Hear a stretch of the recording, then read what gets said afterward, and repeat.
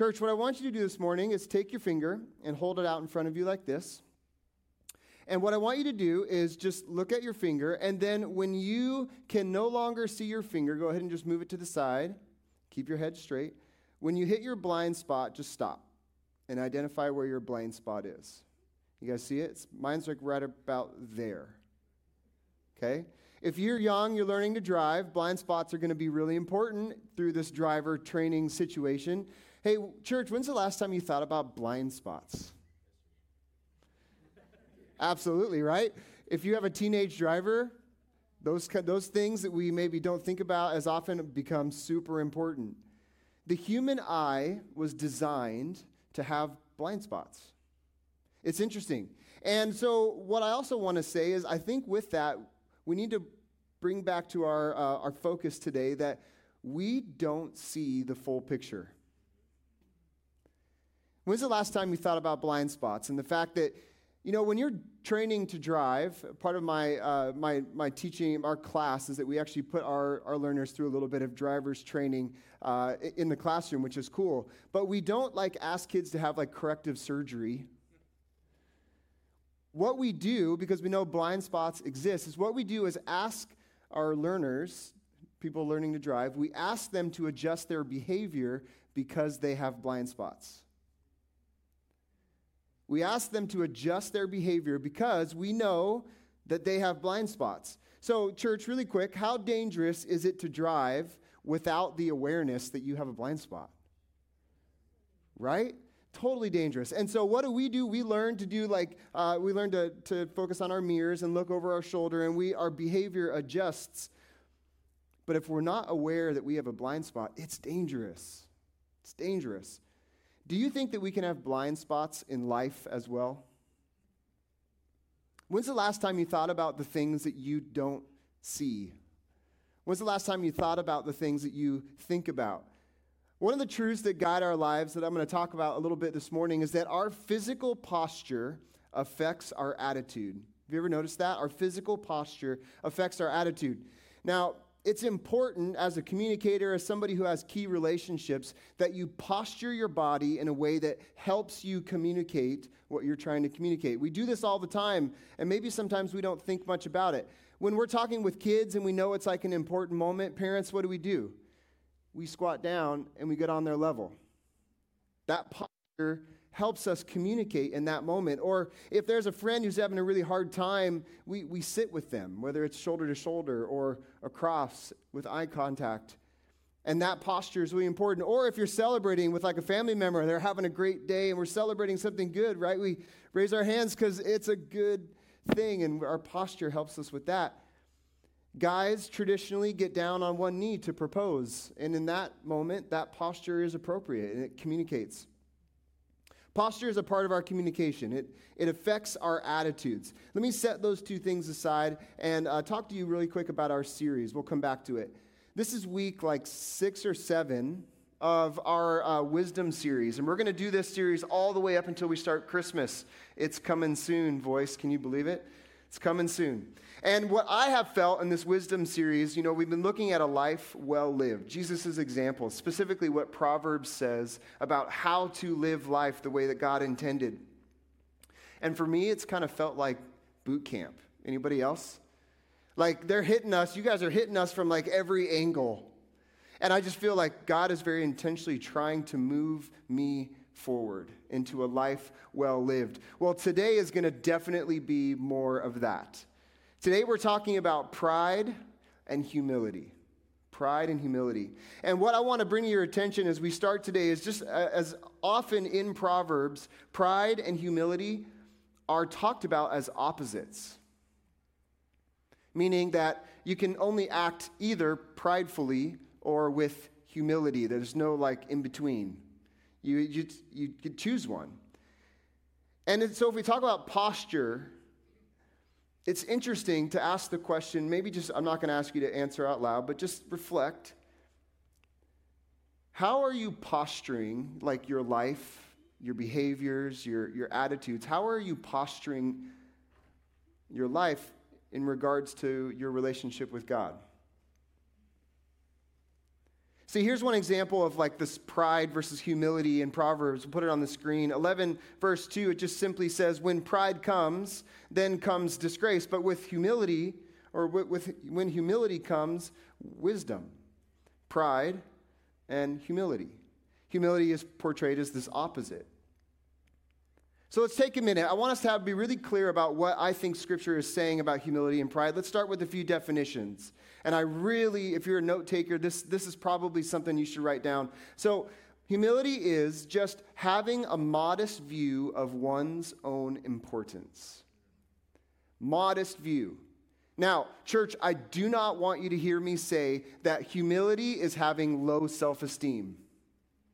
That is not what humility is about. It's about having a realistic, loving, modest view of your own importance. This is the way that God led me to think about it and to say it today. Is it's not saying that you're not important. You are. It's saying that you're not the only one who's important. See, God has more children than just you.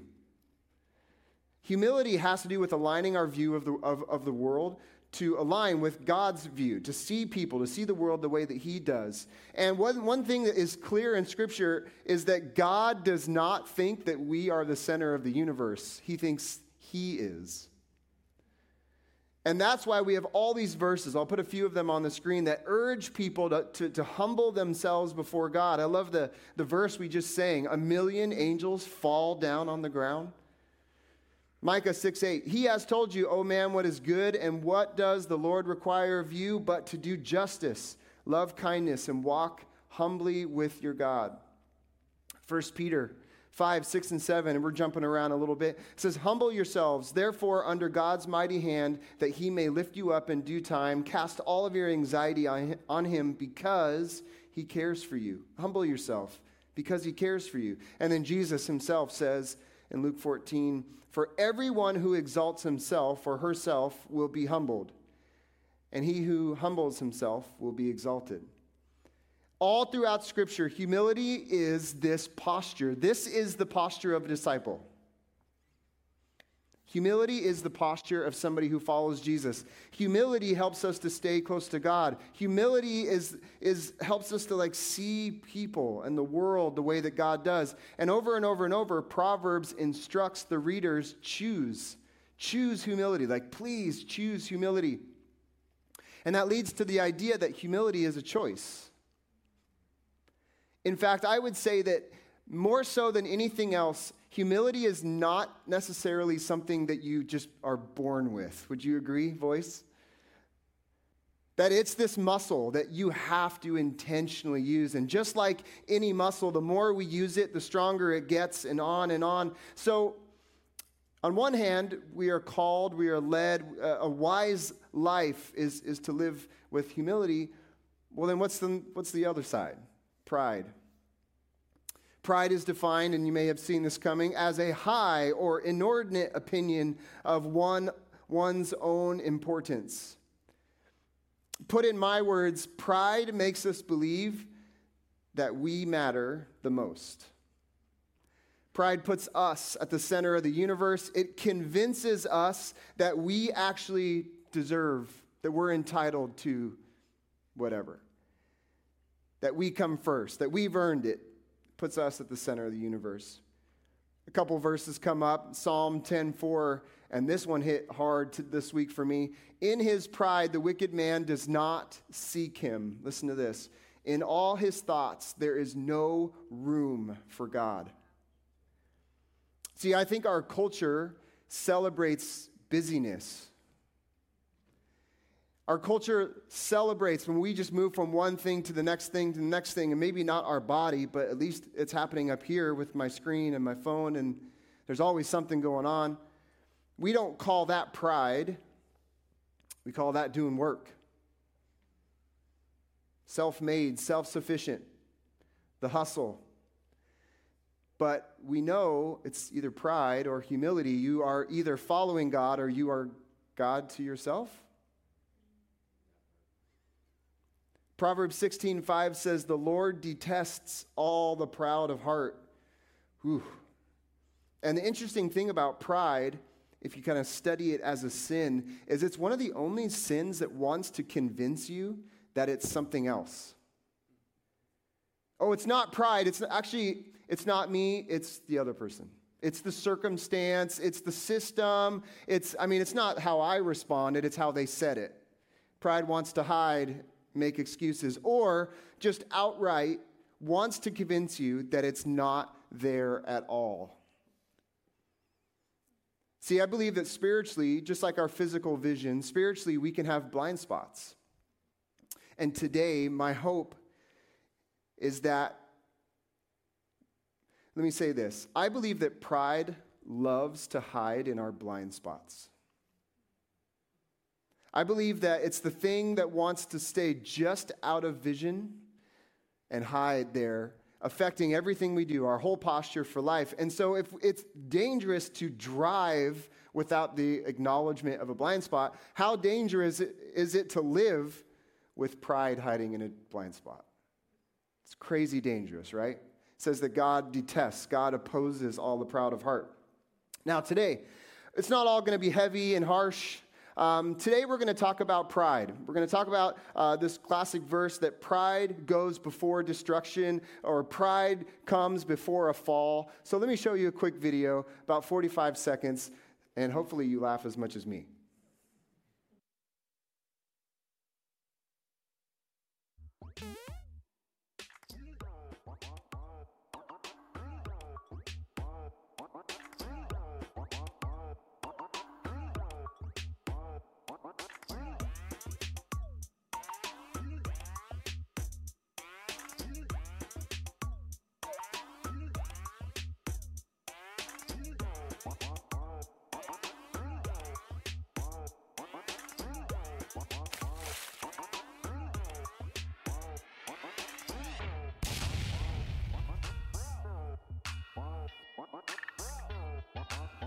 Gone. Just gone. I love how that she just hangs in there to the last second. What do all those people have in common? They had something in front of their face that stole their attention, and they forgot to focus on the fact that they were walking, right? The fact that they were moving in movement.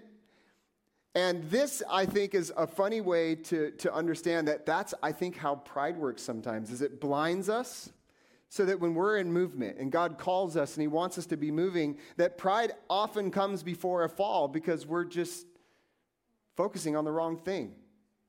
You know, we're called to be leaders, and if we're not leading people, if we're not moving in the right direction, if we have a focus in our wrong spot, man, has anybody ever done that? Don't raise your hand, but I have, and it's super embarrassing. It's super embarrassing.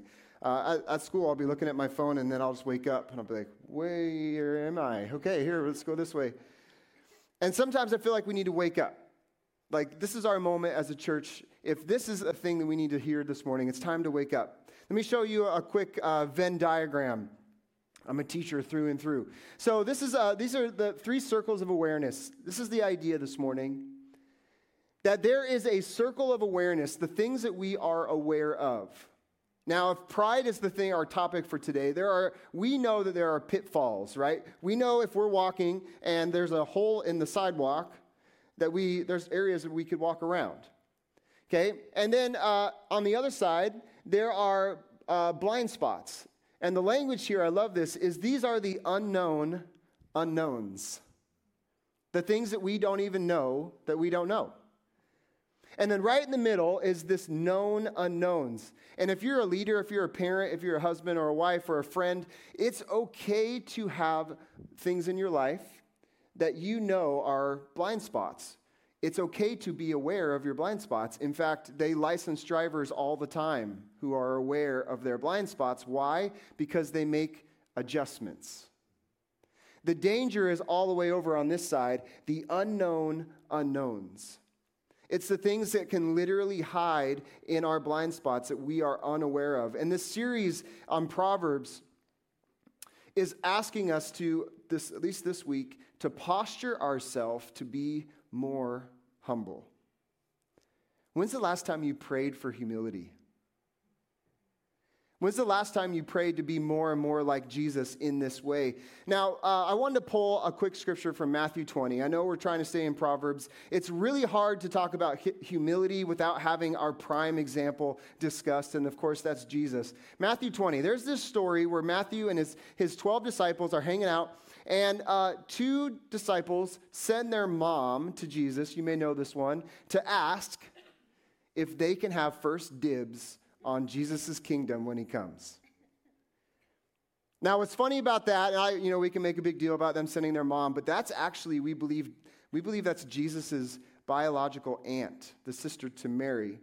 And so maybe it's not about them being scared. Maybe it's strategic. They're like, oh, let's send Auntie to go ask. And so she walks over and she asks, can they have kind of first this sit on your right, sit on your left when your kingdom comes? They're asking a leadership question. They're asking for a position. And Jesus, if you read it, go back and read it, Matthew 20, he actually allows them to have all the responsibility and none of the prestige. He says, absolutely, but it's going to require suffering. And I love his response, I don't even designate titles. My Father in heaven does that. So if you want to do all the work and have none of the fun, come on, let's go. And then he teaches them this lesson. And this is what I'll focus on, verse 25 through 28.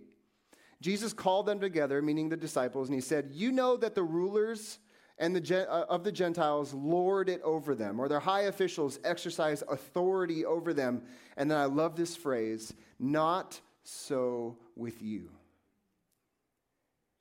And maybe today you need to take this and say, not so with me. Instead, whoever wants to become great among you must be your servant. You see this switch from a position of pride to humility? And whoever wants to be first must be your slave, and in those days meant last. Just as the Son of Man, he's talking about himself, did not come to be served, but to serve and to give his life as a ransom for many. And I think if I had to boil this whole thing down about pride and humility, I think this is it. This is the difference. This is the posture that needs to change in my life. When I walk into a situation, into a relationship, into a moment, am I expecting to be served? Or am I expecting to serve? See, maybe, church, this is the posture change that God's asking for today. See, when we walk into a situation and we flip this assumption that we're there to be served, that we start asking, how can I serve? Or we start taking the back seat and letting other people. This is one of the ways we acknowledge that Jesus is our King and our Lord. This is what makes Christians different. Don't you think this should be the thing that we're known for? Love, humility. See, a change in posture. Now, humility is a muscle. Like I said before, the more we use it, the stronger it's going to get. So how do we do this? I have 3 thoughts. How do we do this? So how do we choose humility over pride? The first thing that came to my mind, and it's going to be on your screen, is just to let Scripture read us. Have you ever heard this idea? That Scripture shows us 2 things at least. Number 1, it shows us a great example in Jesus. But also, Scripture can work like a mirror.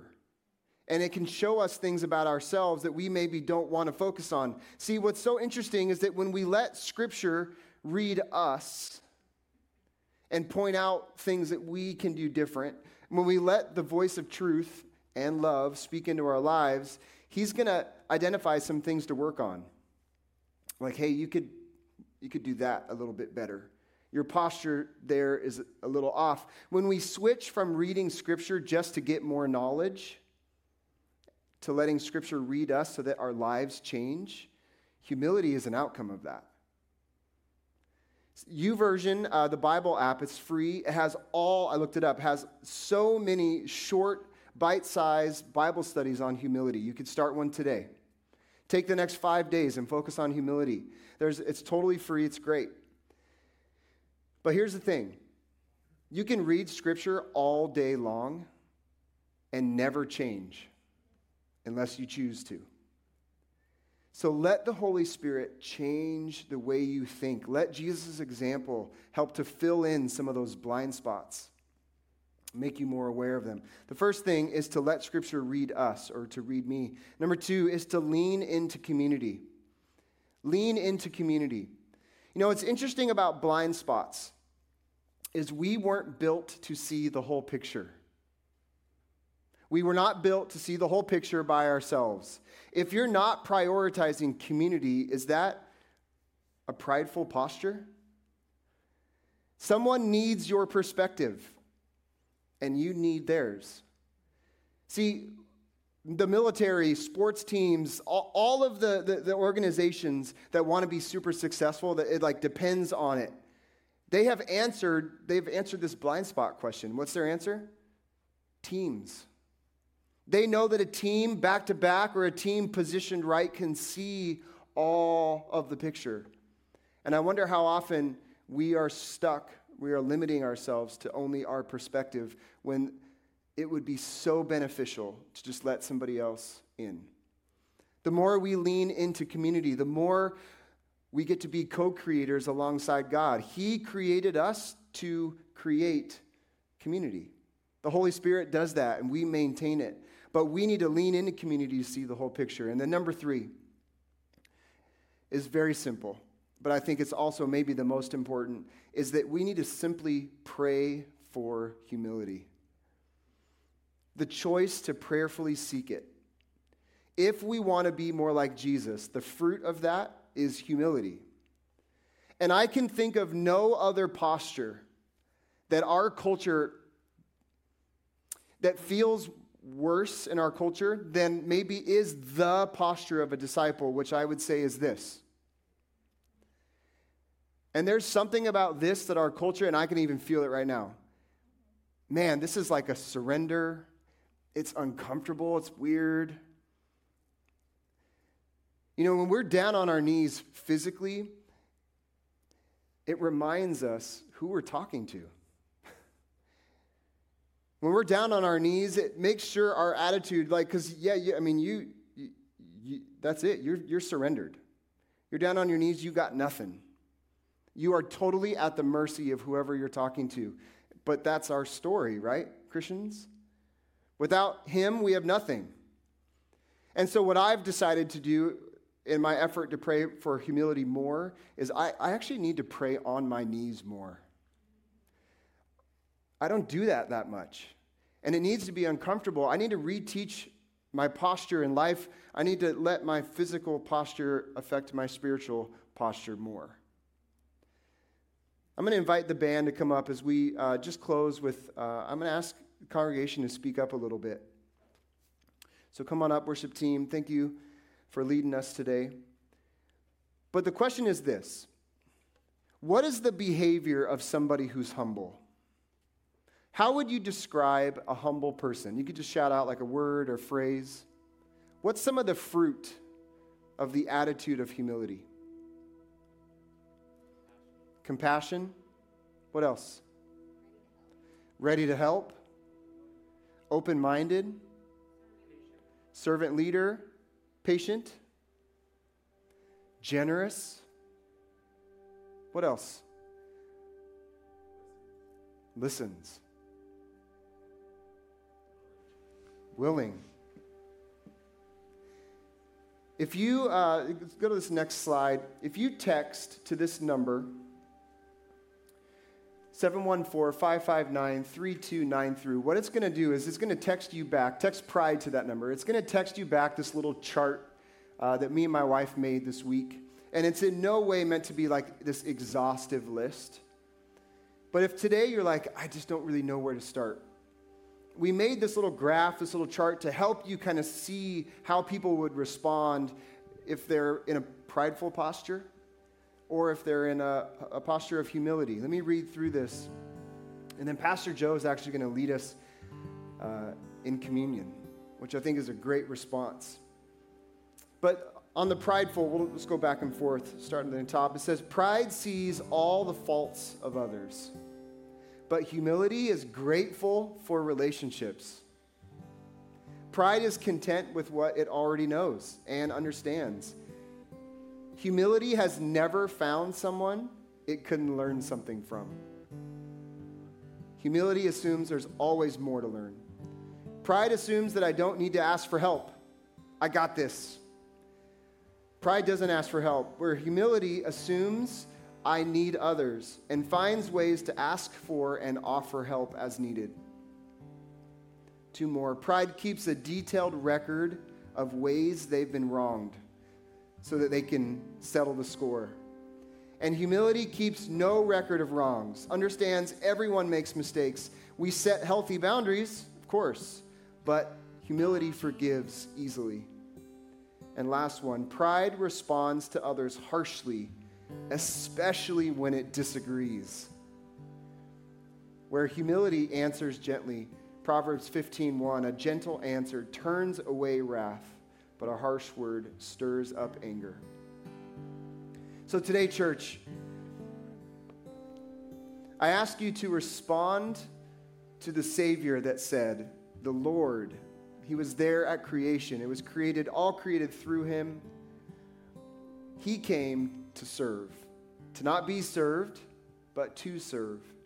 And today, church, as we explore pride and humility, today, identify one area that you can take a small step forward in. Why? Because that's where God wants to meet you today. He's not going to ask you to get on your knees and then just leave you there. You know where he's going to meet you? Down on your knees. He's going to be there waiting for you. If you have felt some distance from God lately and you just can't figure it out, maybe it's your posture. As we explore communion and as we sing, use this time to really interact with the Holy Spirit as he wants to guide us. Let me say a quick prayer and then Pastor Joe will lead us. Lord, as I prayed before, would you just speak truth to us, but do it in a loving way. Do it in a safe way. Do it in a way where we can put our trust in you. God, speak love to us. It was you who first loved us, and now we respond to that. God, would you break down the walls that would prevent intimacy with you and intimacy with others? You have so much for us, God, if we could just be aware of these blind spots. Holy Spirit, from the minute service began to now, I just have felt your presence. And I pray today that we would remove any pride, any obstacles, and just commune with you. In Jesus' name, and everybody said, amen.